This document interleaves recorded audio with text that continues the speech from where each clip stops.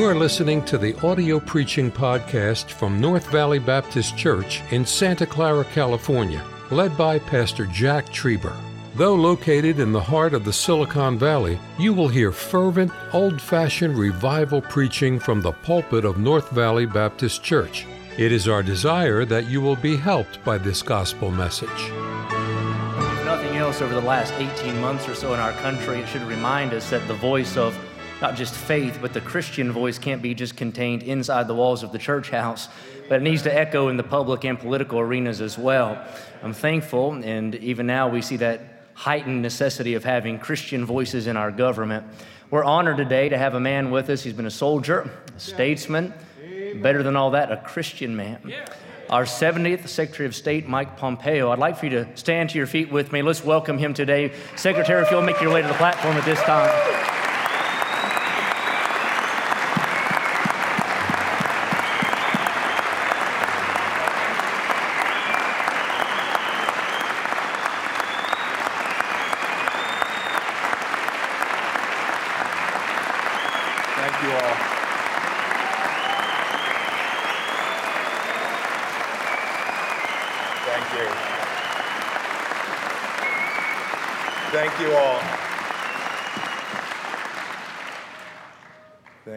Thank you for that most gracious welcome and that kind introduction. I am so honored to be here today in this special place in the house of the Lord. A special thought this moment, you're here on a week that's special where we're going to talk about missions and missions work. We saw that in the last few hours we had Christian missionaries in Haiti who have been taken and kidnapped. Please pray for them. Please pray that the United States will use all of its resources to get those people back to their families and to home and to our country. It reminded me when I read this morning, just this past week, I had the chance to be reunited with an amazing Christian man. He's a reverend who had been held captive in North Korea for several hundred days, and I had the incredible privilege to travel to Pyongyang and ask an evil man, Chairman Kim, the leader of North Korea, to return he and two of his colleagues back to the United States of America. You should know that we were ultimately successful in that. It was one of the most emotional times as my Secretary of State. You should also know that I know that no slick talking, no good diplomacy, no power of the United States government ultimately returned Pastor Huck Son to the United States. It was the Lord that provided that, and I pray that these missionaries that are now being held in Haiti will be returned too. Pastor Cooper, that was a great introduction. It's great to be back. I grew up in Santa Ana, California, so here in this state, it's changed a lot since I was here. One of my favorite pastimes is leaf blowing, and I understand that may not be quite as easy as it used to be. I had the incredible privilege to serve as your Secretary of State.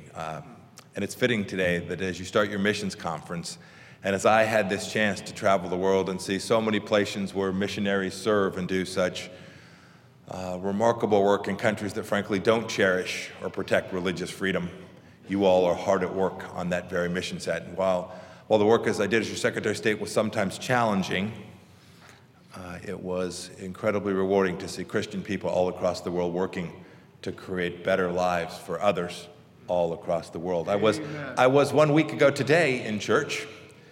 I was in church in Jerusalem, in the old city, in a Christian church that I'd taken my son to 15 years ago today, and my wife and I were blessed to take our son back. He's now 31 years old.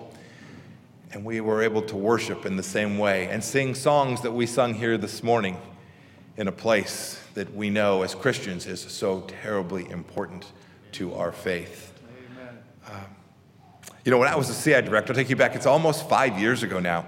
I was our most senior spy. It's a great gig. I was climbing out of the plane in the dark of the night in a pretty tough place in the world, and as I climbed down the small set of stairs, I was greeted by the ground crew, a couple folks, and one of the gentlemen pressed a small book into my hand, and we were hurrying to get off the tarmac. When I got into the vehicle, I could see that it was a Bible that he had placed in my hand. It had a handwritten note inside it. It said, "Mr. Director, you have been a light to me and to the world. Bless you."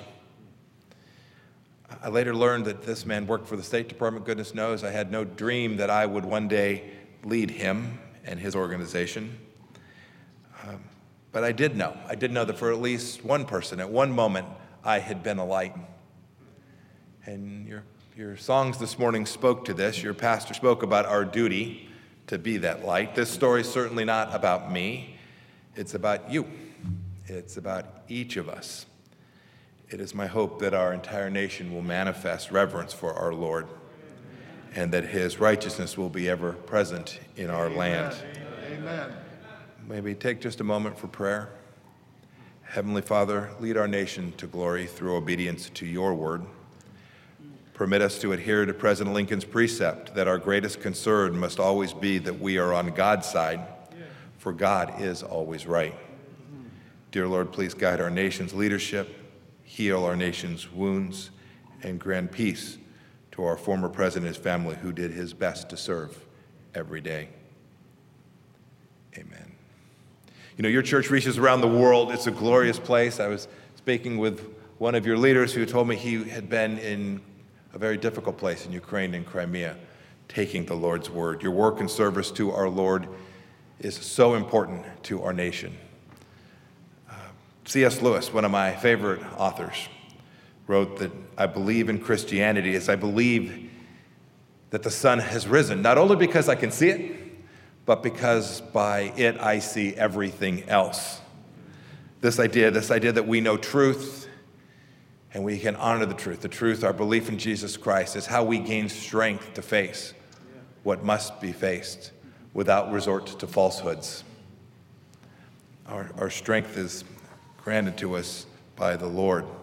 I think this brief statement summarizes the quality of vision, which is to see the world as it is, and we tried during our time in office to see the world as it was, acknowledging that there was both good and evil in the world, and to support the former, and to try to deny the capacity for evil to spread. You know, my wife Susan always tells me, you saw her in some of the pictures, she's one of the most gracious, wonderful human beings I have ever known. She always tells me that forgiveness is really important, and she says she practices it almost every day with me. She had told me the other day she thought I'd lost some weight, and I said, great, where do you see it? And she said, it's mostly in your hairline, I think. We know, too, that we're the most amazing nation in the history of civilization, but we have our faults. We must grow. We must learn as a people and as a nation. We must share our sorrows, our joys, and we must acknowledge our failings along with the amazing accomplishments of our country. Americans know this.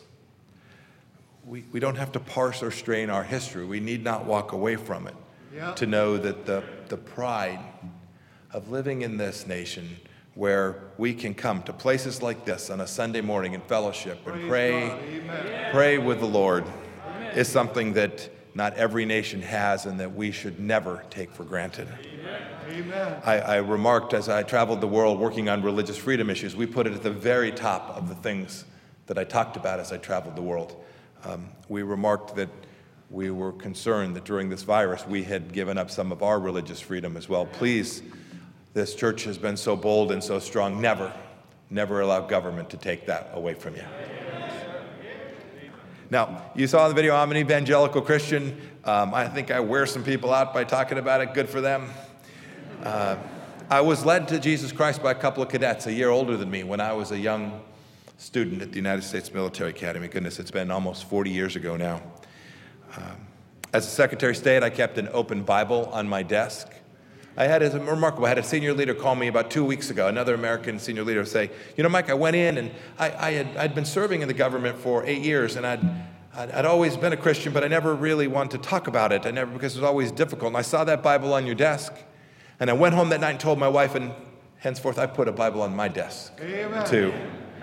These are small things, but we can each act on them in ways that give others courage and others capacity and others a central understanding that proclaiming our faith is important and right. My wife and I had the incredible privilege a long time ago now to teach 5th grade Sunday school. She would take the girls, I'd take the boys, she'd teach them the Bible, I'd try and keep them from hurting each other. We studied too. We always, in the prayer memorization, we always crushed it. So you young, we're the young people, we always crushed it. The boys could do pretty darn good. And frankly, it was the best practice to become Secretary of State that you could possibly imagine. I'm a husband. We're raising a son still. I served as a cavalry officer. Each of these roles required me to do a couple things. First, to keep my faith. Second, to make sure that I was quick to listen and absorb and be measured in the way I spoke, to do my best to be gracious each and every day. These choices we make have consequences for ourselves and our families, for our nation. And so long as we can recall, remember, and act upon the central idea that through Christ and our supplication to His Word, we can gain insight, we can solve lots of problems here at home. And so while there are many challenges, we should remain optimistic because the Lord is watching over this Judeo-Christian nation. You can be sure of that. I had the chance to travel to Cairo, Egypt, and to visit the most amazing Christian church in the heart of one of the world's largest Muslim nations. It was a magnificent cathedral, newly opened. There I witnessed Christ's hand at work. There's no other explanation. President Abdel Fattah al-Sisi said in that church that all Egyptians remain one. What a message for a Muslim leader in a Muslim nation. What a marvelous message that God heals the deepest of wounds and brings people together because we know we are all His children. I must say, of all the things I've learned in these past 4 years, it is clarity of sight, the capacity to see things as they are that has proven most vital. There was an earlier reference in your praise service about Jeremiah. He warned us that foolish and senseless people who have eyes but do not see, who have ears but do not hear, should you not fear me? Among my people are the wicked who lie in wait like men who snare birds. Their houses are full of deceit. They have become rich and powerful. Their evil deeds have no limit. They do not seek justice. I saw lots of depravity around the world. People living in very difficult conditions under enormously repressive regimes. It is such a blessing we have here. Remember, too, to praise and thank our founders. They put faith at the center of the public square. They were fearless in doing so. They knew all human beings are made in the image of God, as Genesis 1 makes so clear. They knew that God-informed moral standards bring order and flourishing to a fallen world. It was George Washington, that great leader. He said, of all dispositions and habits which lead to political prosperity, religion and morality are indispensable supports. I'm reminded there was a time toward the end of my service, 4 countries in South America. I saw firsthand in Brazil what America is doing to help suffering people of Venezuela. This country loves our neighbors like no other nations. We do great missions work. We give of ourselves to them. And I saw too during this pandemic, your church as a beacon of love during this trying time. I had the incredible privilege to watch the fruits of this good work with historic peace that we brought to the Middle East in the Abraham Accords. Amazing leaders sitting together, Muslims, Jews, Christians, speaking of their faith and their holy places of worship inside of their countries and understanding that peace and love could bring their peoples together. It was, as Alexander Hamilton wrote, the sacred rights of mankind are written as with a sunbeam by the hand of divinity itself and can never be erased or obscured by mortal power. There was a former national security advisor. She was the president's senior foreign policy staffer, and she said that it was problematic that Mike Pompeo is overtly religious. Yeah. The New York Times said, no Secretary of State in recent decades has been as open and fervent as Mr. Pompeo about discussing Christianity and foreign policy in the same breath. My team came in that day and read me that, and I said, well, how many breaths am I supposed to take? before I talk about the deep connection between our Judeo-Christian heritage and our greatness and America's place in the world. I knew, and our entire team knew that connecting faith and foreign policy is a good thing. And we reminded people all around the world of that. One of the most remarkable times in my service was I was sitting in Qatar, in Doha, Qatar. We were working to deliver a good outcome in Afghanistan. Sadly, we did not get one. I was working to deliver this. I had sitting at the table an individual who I am almost certain killed one of my best friends, a member of the Taliban. But we had alongside him Christians and women from non-governmental organizations inside of Afghanistan, brave women trying to build Afghanistan's judiciary, soldiers who had toiled for years trying to protect and preserve children's rights and women's rights inside of that country. It was amazing. It was eye-opening. In each of the remarks by all of the 40-some people sitting in this room that day, every one of them referenced God as a solution to the evil that had been foisted in Afghanistan for so many years. Now, I'm not naive. I know that God's name can be invoked for evil.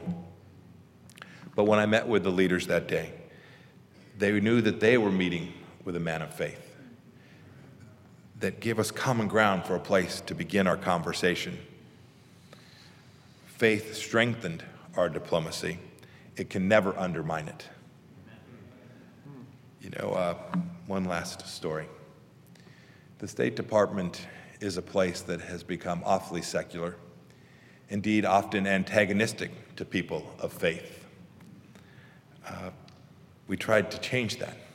We tried to change that by just living out our Christian faith and doing so in a way that was gracious and humble and reminded each day that it was the Lord that was helping me solve problems for our country all across the world. A young woman came into me. This was near the end of my time. She was a leader of a Christian faith group inside the State Department. I had never heard of it. She said to me, "Mr. Secretary, before you arrived, we didn't think it was very wise to gather around our belief in Jesus Christ. Now we know that we must. Amen. We must show the value added to people of all faiths inside of our State Department's admission." The New York Times would have you believe that this is an aberration. There are those in this very community all around us here in parts of Northern California who stare at us, who come to church each Sunday, and they think, I can't understand why it is they go to these places and worship. Be fearless. Be faithful. Honor your Lord. Amen. And they will come Amen. To see. Yes. They will come to see, just as each and every one of you has done, that Jesus Christ is the solution. Yes. It is places like faith, that allow us to forget our critics. We have to keep our faith in the public square. The magnitude of our nation's moral quandary today requires this. And it will not be solved in Washington, D.C. It will be solved by faithful people all across America reclaiming the greatness of the United States of America. Amen. No one of another faith or no one of any faith need fear us.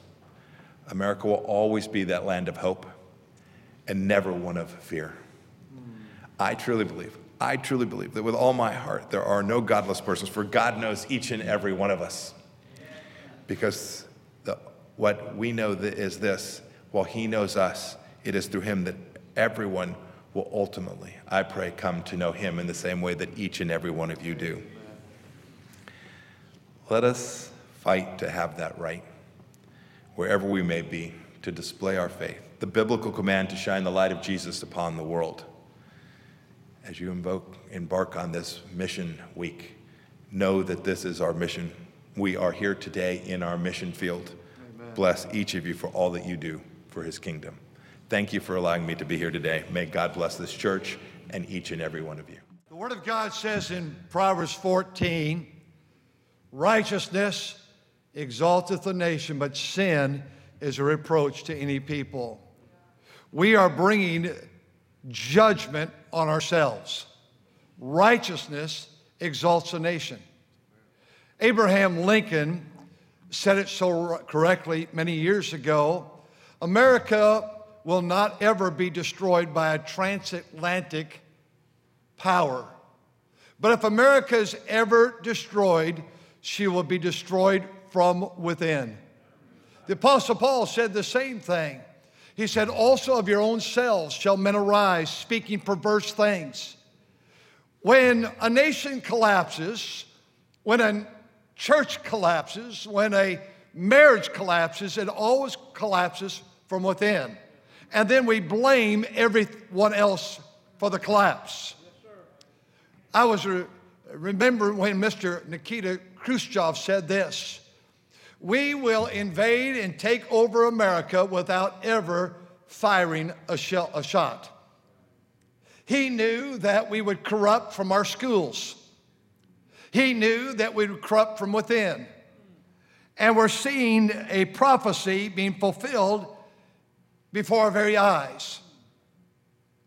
Now, what's going on? How is this happening? Well, the first one we always like to blame, and it's the wrong one to ever blame, is government. We are in this condition not because of government. Government is a reflection of the people. Government was placed there by us. You say, well, look at the craziness of their decisions. We're told that 81 million people voted this last election. And we're told that the president, we chose the president, we chose the Congress, we chose these political leaders locally, statewide. We just had an election here. We chose the governor again twice. It's what we wanted. You know, the man who sits in the White House, we want to point blame at him. Wait a minute. He told us. He was honest. He told us he believed in abortion. He wants to add to the 66 million babies that have been slaughtered. When my wife and I got married, if we would have been expecting shortly thereafter, we could not have slaughtered that baby because it was illegal. We knew what we were getting. We knew what we were getting with euthanasia. We knew what we were getting with the Middle East. We knew that we were going to get release of prisoners. When we voted in California last month, we've already released 18,000 in this state. We knew the governor did that, and we knew he was going to do more. Don't blame the governor. Don't blame the president. We put them there. You know, the government, we were told, they believe in controlling our lives. They believe in controlling our health.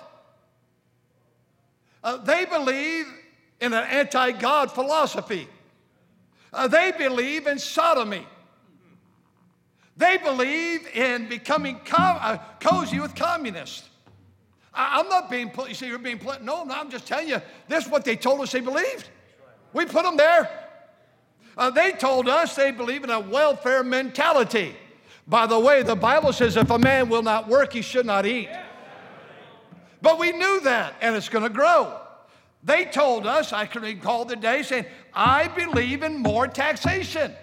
Don't blame the government on taxation. We asked for it. That'd been a good place to say amen. They believe in a hatred and disdain for our heritage, but they told us that. Well, so we don't as Christians. Maybe that's where the problem is. That's where it lies today. I want you to know that today, I want to briefly, in these few moments, pinpoint where the problem lies, and it doesn't lie with government. The Bible says, like people, like priests. Our government will reflect what we are. I see it's twofold, the problem. One, it's the church. The Bible said in the text we read, husbands, love your wives, even as Christ loved the church. In this text, it's found 6 times. The word church is a Greek word, ekklesia. It's found 118 times in the New Testament. Ekklesia means a called out assembly. We are called out of the world into this place. That's why this is a New Testament local Baptist church. We have been called out by God. Jesus gave his life for the church. The restrainer of evil is not government. The restrainer of evil is the New Testament local church. But we live in a moment we want to be accepted by the community. We have created churches that largely, not all, but largely do not promote righteousness, but rather liberality. Instead of soldiers for Jesus Christ in the church, it looks like we have a lot of sissies. Instead of Christ-like, we're corrupt in the church. Our churches have begun to reflect nothing but play and party and community and a nightclub atmosphere. All right, this old guy's getting older. One day I'll die of a heart attack 50, 60, 70 years from now. You can get a young guy in here and you can change all the lights and you can black out the ceiling and you can put a rock band up here and get rid of the choir and get rid of the songs that sing, all hail the power of Jesus' name and blessed assurance, Jesus is mine and great is thy faith. You can get rid of all that and have your club. But the club will not spare a nation. The church is the institution, and the church, God has ordained the foolishness of preaching. What is preaching? Keruk is the Greek word. It means to declare with authority, to announce with authority, thus saith the Lord. Can you imagine Isaiah, Jeremiah, and Ezekiel, and Daniel living this day? Well, brethren, today we want to talk in this seminar about how to get along with one another and relationships of mankind. No, let me tell you what John the Baptist, he said, Herod, you're living with that woman. She's not your wife. You are filthy. Lost his head over it. The church is always the restrainer. I grew up in such an incredible era. My twin sister is here, though she's much older than I am. But nonetheless, and her husband, a preacher all these many years. We grew up here, a little city of 2,500 people called Centerville. My brother-in-law lived in Irving. It was Centerville District as well. And then our church was in Irvington. Became Fremont, almost 300,000 people now. But it was all orchards and farms nearby here. We moved to California with our folks in 1953, and we settled here. And I want to tell you something. We grew up in an era where in public school we pledged the flag every day. We grew up in an era where we had prayer with our kindergarten teacher over our milk and crackers in the morning in public school, right 15 minutes from here. But we grew up in an era also when everything was shut down on Sunday. We didn't have restaurants. We had one hamburger stand, Bobo's. And Bobo's, you can get 6 hamburgers for $1. Man, it was great. About maybe every other month we'd go. But I'll tell you what we did have. We had churches. In our city, our area, I could watch our neighbors going to church. And we would go to church. And I tell you what I loved, and my pastor, Pastor Smith, my brother-in-law's dad, we would have singing in church. And we would sing. I can remember sitting next to my mother and dad. Pass me not, O gentle Savior. Hear my humble cry. Oh, I can remember singing. I can remember going to Mrs. Daniel's Sunday school class, and as a boy, this little light of mine, I'm going to let only a boy named Dave, deep and wide, deep, for God so loved the... That's how we grew up. Everything was shut down on Sunday. The Flying A gas station was closed down. The Shell station was closed down. The Mobile station was closed down. You didn't get gasoline on Sunday. You didn't go to the grocery store on Sunday because Sunday was a holy day, not a holiday. You went to church. Thank God for it. I thank God for what God gave us. And Sunday we'd sing at church, and our pastor would preach at church, and we went to Sunday school at church, and we pay attention at church like you. God bless you teenagers up there, and all of you, and even you real old Christians, God bless you. You know, the masks are great, aren't they? Sometimes someone's preaching. Brother Cooper's up here preaching. Sometimes it's boring. You know how it goes. He's never boring. Sometimes I sit and I find myself yawning. I just pull that mask up. And sometimes I start sleeping. I just pull it up a little further. I love the masks. They're great for that. That's the only thing. But nonetheless, may I say this, church. Church, you caught that, didn't you? Church, what did he do? Church. Got it right up over his head. I'm just glad he's in church today. If he doesn't preach, he doesn't come. But nonetheless, I'm just saying today, the church is the answer. God's institution, the church. So many of our churches, I don't know what all other churches, but you see it, no conviction. No stake a standard and say, thus saith the Lord, this is what we believe. It's a place of righteousness. It's a place to fulfill the Great Commission. We're to go all over this region and get the gospel to everyone.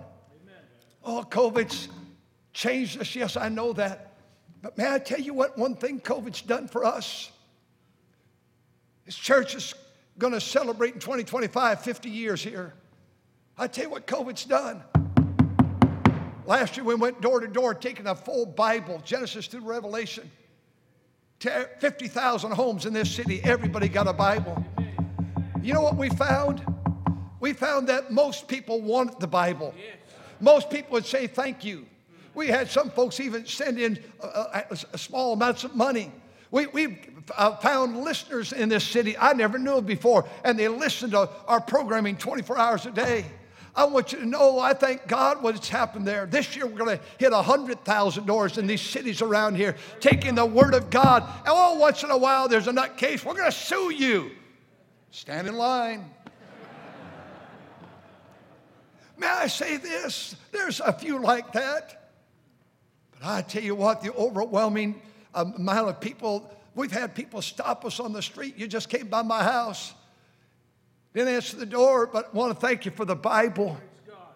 There's a hunger for the Word of God. Well, yeah, but there's a hatred for God. Yes, there is. There's always been a hatred for God. That's why He went to the cross. They hated Him.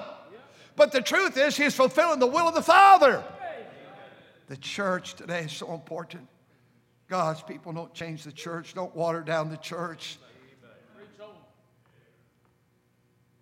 But there's a second institution. America's in a mess. I never thought we would see what we're seeing. To see the head of the transportation in a bed with his husband and their little babies in America. And I know we're being monitored. I know it every week.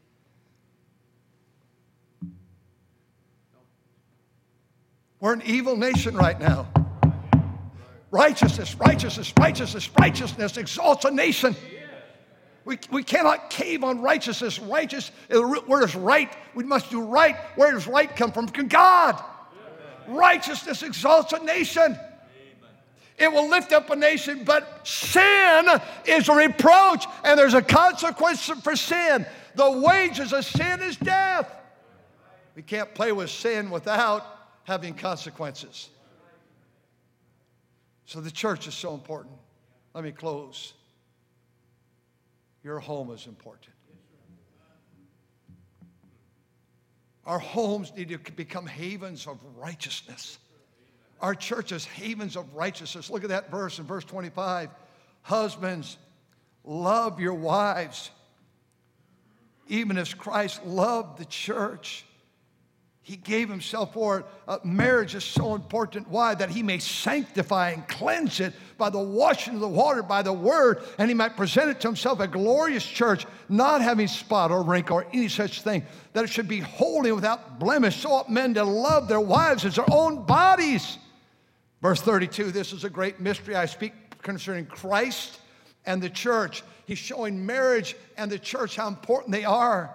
Nevertheless, let every one of you in particular so love his wife, even as himself. Let the wife see that she reverence her husband. As we think today of the home,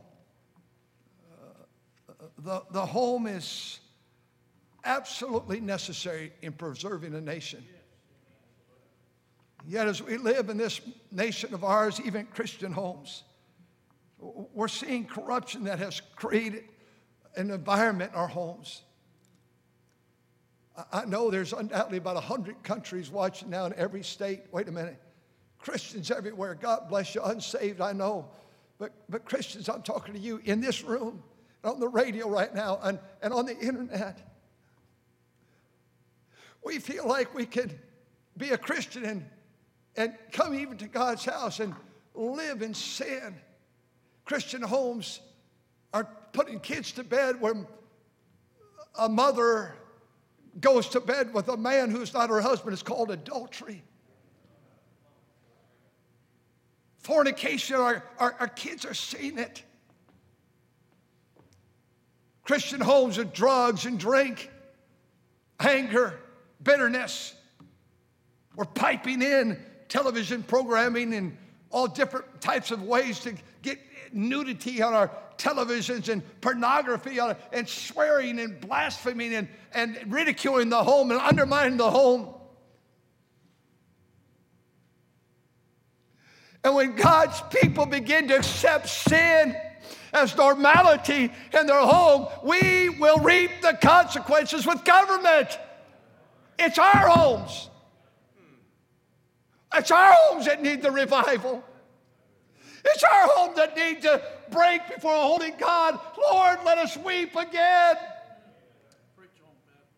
I wonder how many Christian homes does a dad take the Word of God and every night, 5 minutes, just reads a passage of Scripture with your children and pray. We had the joy of raising 3 children. They're all in the ministry today, serving God. 2 as pastors, one's a Christian school principal. And our son's away from us in Arizona pastoring, our son-in-law in Newport Beach pastoring, and our son-in-law here, the principal of our school. We're so blessed, and those 14 grandkids all in Sunday school today. And I wish I could redo it. I tried so hard. My wife was a perfect example. I wish I could redo it, but I tried to love those kids and pray for those kids. I'm begging God for their lives all through life that they would, as little kids, before they ever came, they would marry right and come to know Christ right and live for God a lifetime. And thank God they have. All 14 grandkids, all but 2 are saved. The 2 little ones are not yet. They don't understand it yet. But I can recall my dad, 90% deaf. He'd get up in the middle of the night. He'd go sit in that green reclining chair.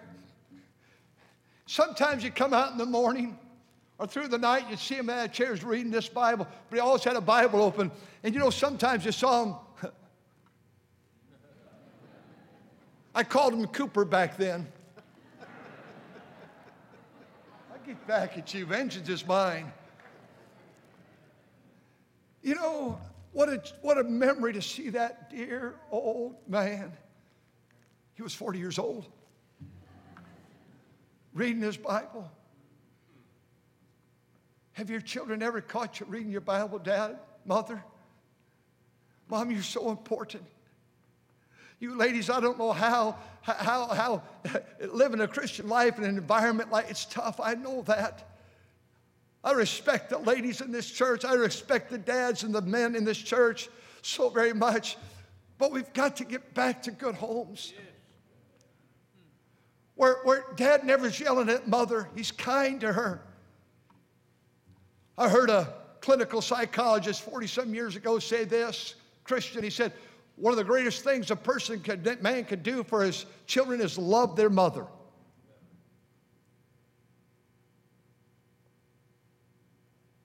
These ladies need to be treated with such reverence and respect. We're to reverence our wife, love our wife, respect our wife.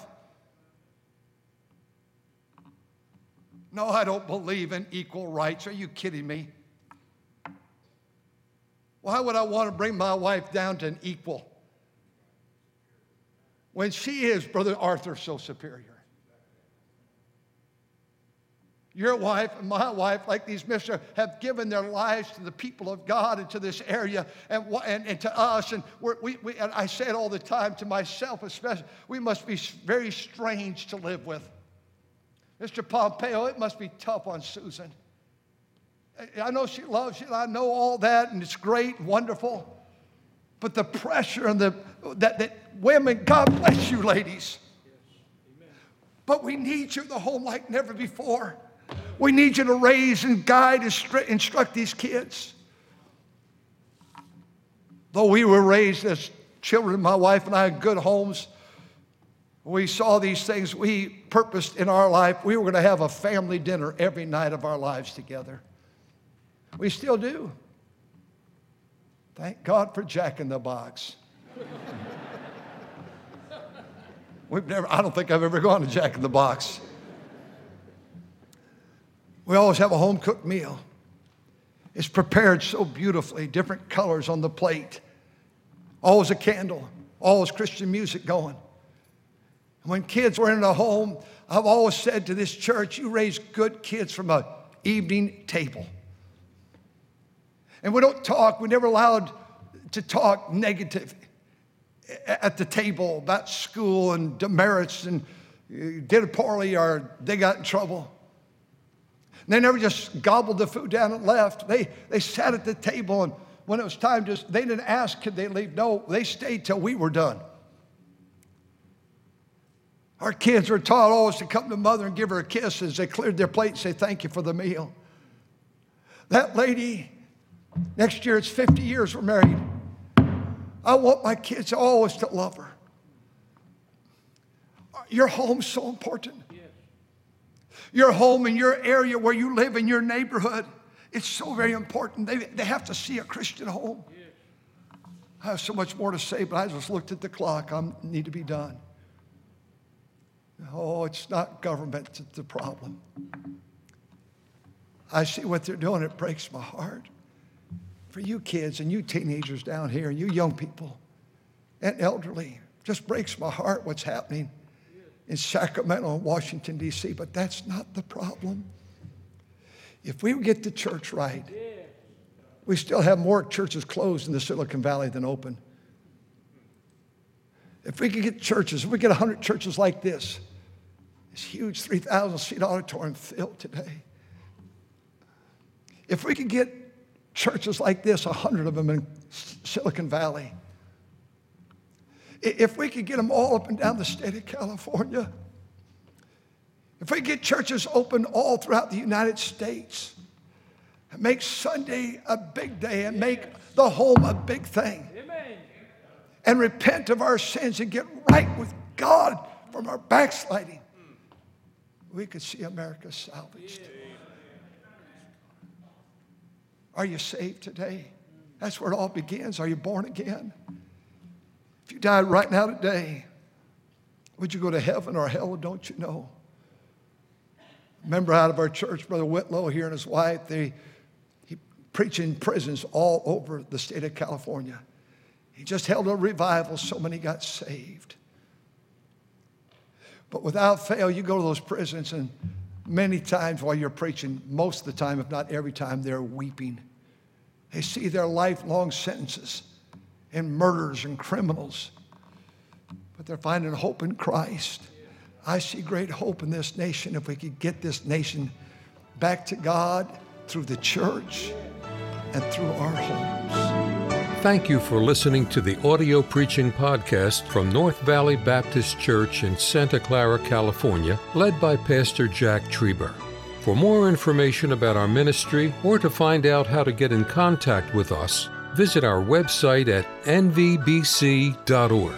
May God bless you as you serve Him this week.